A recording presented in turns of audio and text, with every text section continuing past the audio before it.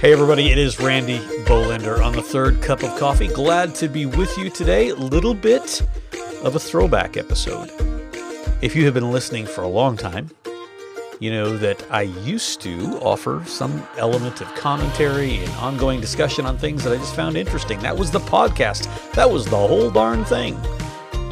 And over the past, 18 months, it has morphed into mostly being just teaching from The Bridge, a church that I pastor. And it's not really that the podcast is the church podcast. It's just that that's what I'm talking about, and that's where I'm talking about it, and so that's what it's been. However, every once in a while, I'll run across somebody that'll say, I kind of liked the old way you used to do things. I kind of liked the more issue-oriented things, and would you ever do that again? Well, I like doing it. I actually love doing it. The problem is finding the right place and time to do it. As you can imagine, with 7 kids at home, 10 total, but 3 off the payroll, 7 kids at home, it's really hard to find a place to do it. And I have been working for the past year and a half at the kitchen table, on the couch, just various and sundry places. And we ran across a little desk the other day, and I said to Kelsey, I am putting that sucker right in the corner of our bedroom. It is not the best place to work, but it's better than what I've been dealing with for the past year and a half. Well, I found it to be kind of inspiring. I'm getting all kinds of things done, and here I find myself on a Thursday with a place to plug my computer in and plug my microphone in, and I saw something that caught my eye, and I thought, we should talk about that, which we'll do that in just a minute. Just to give you an update on what we're up to, been very busy. Some of you know that sometime back, our friend Renee Laux, she and her husband Derek, founded the Orphan Justice Center years ago. I want to say maybe 10 or 11 years ago. And she came to us and said, would you consider taking this on? Derek has gone to be with the Lord many years ago, and she had her hands full. She said, what do you think about taking on OJC? So we stepped into that, and we said yes to that. And in saying yes to that, have kind of morphed it in name to something called Every Child Home. And the purpose of Every Child Home will be to put forward the cause and the plight of children who are in foster care but have no hope of ever being reunited with mom and dad. There's just no way for them to ever go back for whatever reason. And these kids in Kansas and Missouri are available for adoption. The states are opening up the gates. You don't even need to live in Kansas for the Kansas children. You can live other places and adopt these kids out of Kansas foster care. So Every Child Home is working in pursuit of that, in pursuit of the idea that every child deserves a home, that every home that says yes to this deserves support, that every church that gets involved could be equipped. You can go to everychildhome.life and learn a little bit more about that, everychildhome.life. Of course, Zoe's house, been busy as always with the fall season, so that's been kind of fun. Kelsey's been into that. And the church. So, between that and kids, we got a few things going on. Nevertheless, I did run into something today, and I thought, I'd like to talk about that. Maybe a podcast would be a good place to do that. This is from CBS, okay? I ran across this on the CBS website, and this is the headline. Restaurant denies Christian group service over its anti-abortion and LGBTQ stances, okay? So you understand, a restaurant has told a Christian group, because of their stance on abortion and their stance on certain LGBT issues, that they won't serve them. And, you might be thinking, Randy, what do you think about that? I might not think what you think I think, because here's the deal. I think they can do that. I think a restaurant can deny a Christian group service over anti-abortion and LGBTQ stances. I think that's okay. I mean, I don't like it, especially if it's a good restaurant. I mean, if it's, Taco Bell, big deal. But I mean, if it's a good restaurant, I don't like it, but I think they can do that. Here's the story. The restaurant is in Richmond, Virginia, and they were going to host a private event for a conservative Christian organization. And with about an hour and a half before the event, they called them and said, no, we won't serve you because of your stance on life and LGBT. The restaurant is called Metzger's Bar and Butchery.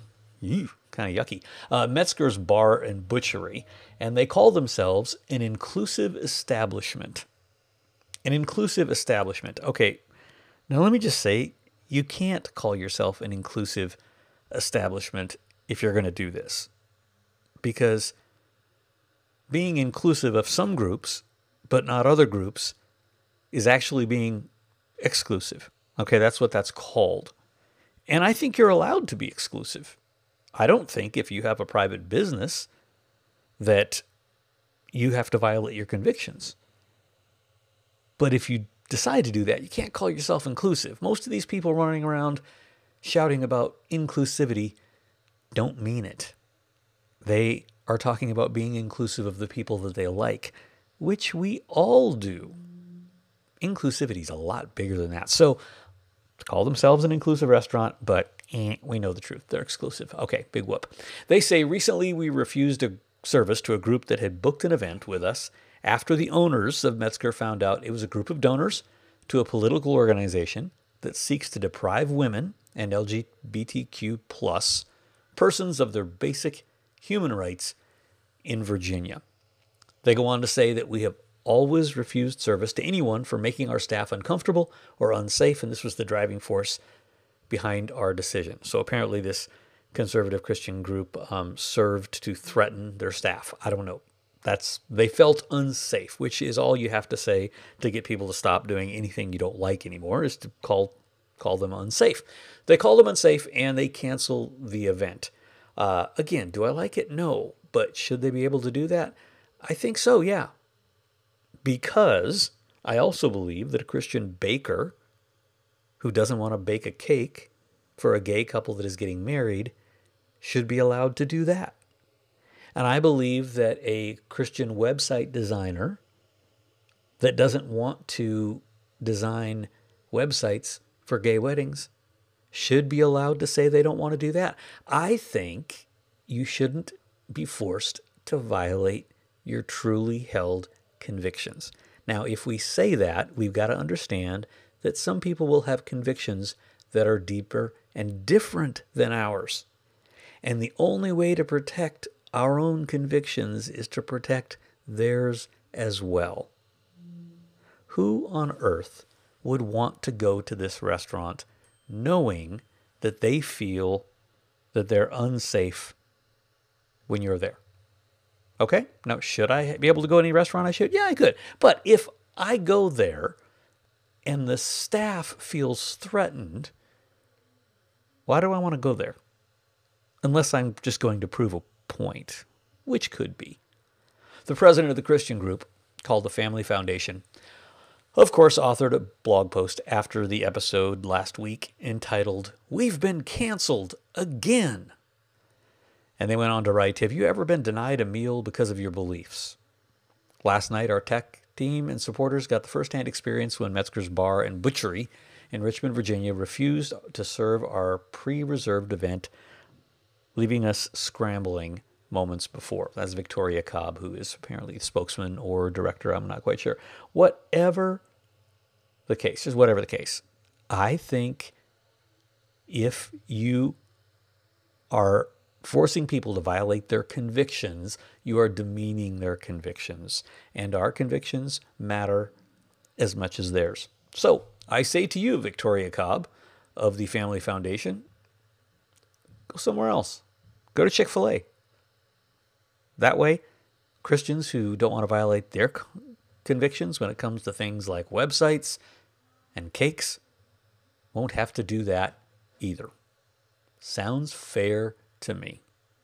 End of rant.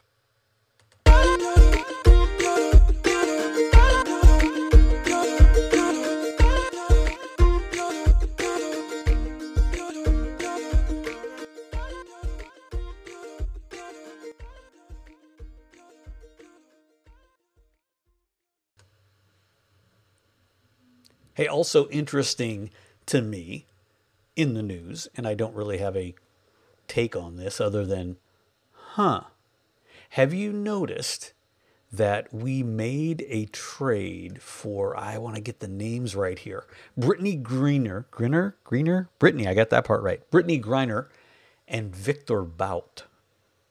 They have been swapped.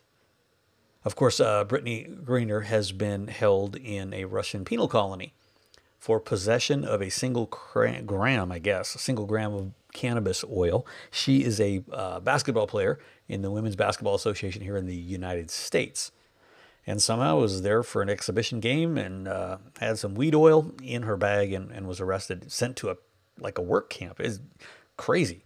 All that to say, we traded her with Russia for Victor Bout, who is accused of being one of the most prolific arms dealers of decades. Like, we traded a low-level weed offense for somebody who is trading internationally in arms. Like, this sounds like an unusual swap. I don't know.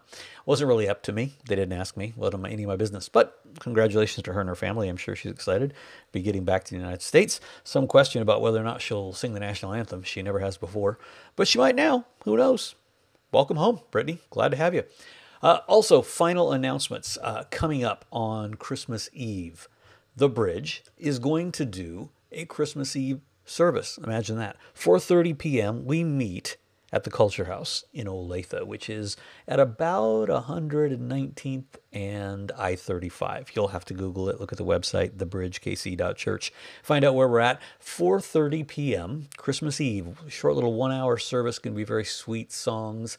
Some beautiful dancers. It's going to be very nice. We encourage you to come join us for that. This weekend, I am continuing in my Christmas series, and I'm talking about the amount of want and longing that there is in the Christmas season. Now, of course, Christmas is about fulfillment, but there's a whole lot of desire that plays into that before fulfillment comes. Elizabeth, Zechariah, they craved and longed for a son. And it wasn't just that they lacked children, they wanted one. Some of us have made peace with lack in our lives. We've just settled for lack. We have decided there will never be enough or what we want. There'll never be enough finances. There'll never be enough energy. There will never be enough grace for us to live in freedom. There'll never be a place where we feel safe.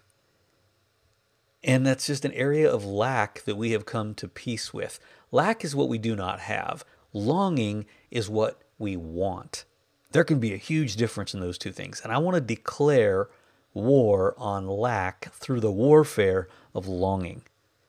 So don't settle for lack and call it longing. Longing involves hope, and Christmas is a picture of both longing and hope fulfilled. So this weekend, we're going to talk about not what are we lacking, but what are we longing for? Because what we long for are the things that the Lord manifests in our lives, especially when, like Elizabeth and Zechariah, the things that we are longing for are the very things that he wants. So join us this weekend at the Bridge, 10:30 a.m. If you can't make it, join us on Christmas Eve, 4:30. We would love to hang out, get to know you, worship with you, and celebrate Christmas and the things that we long for.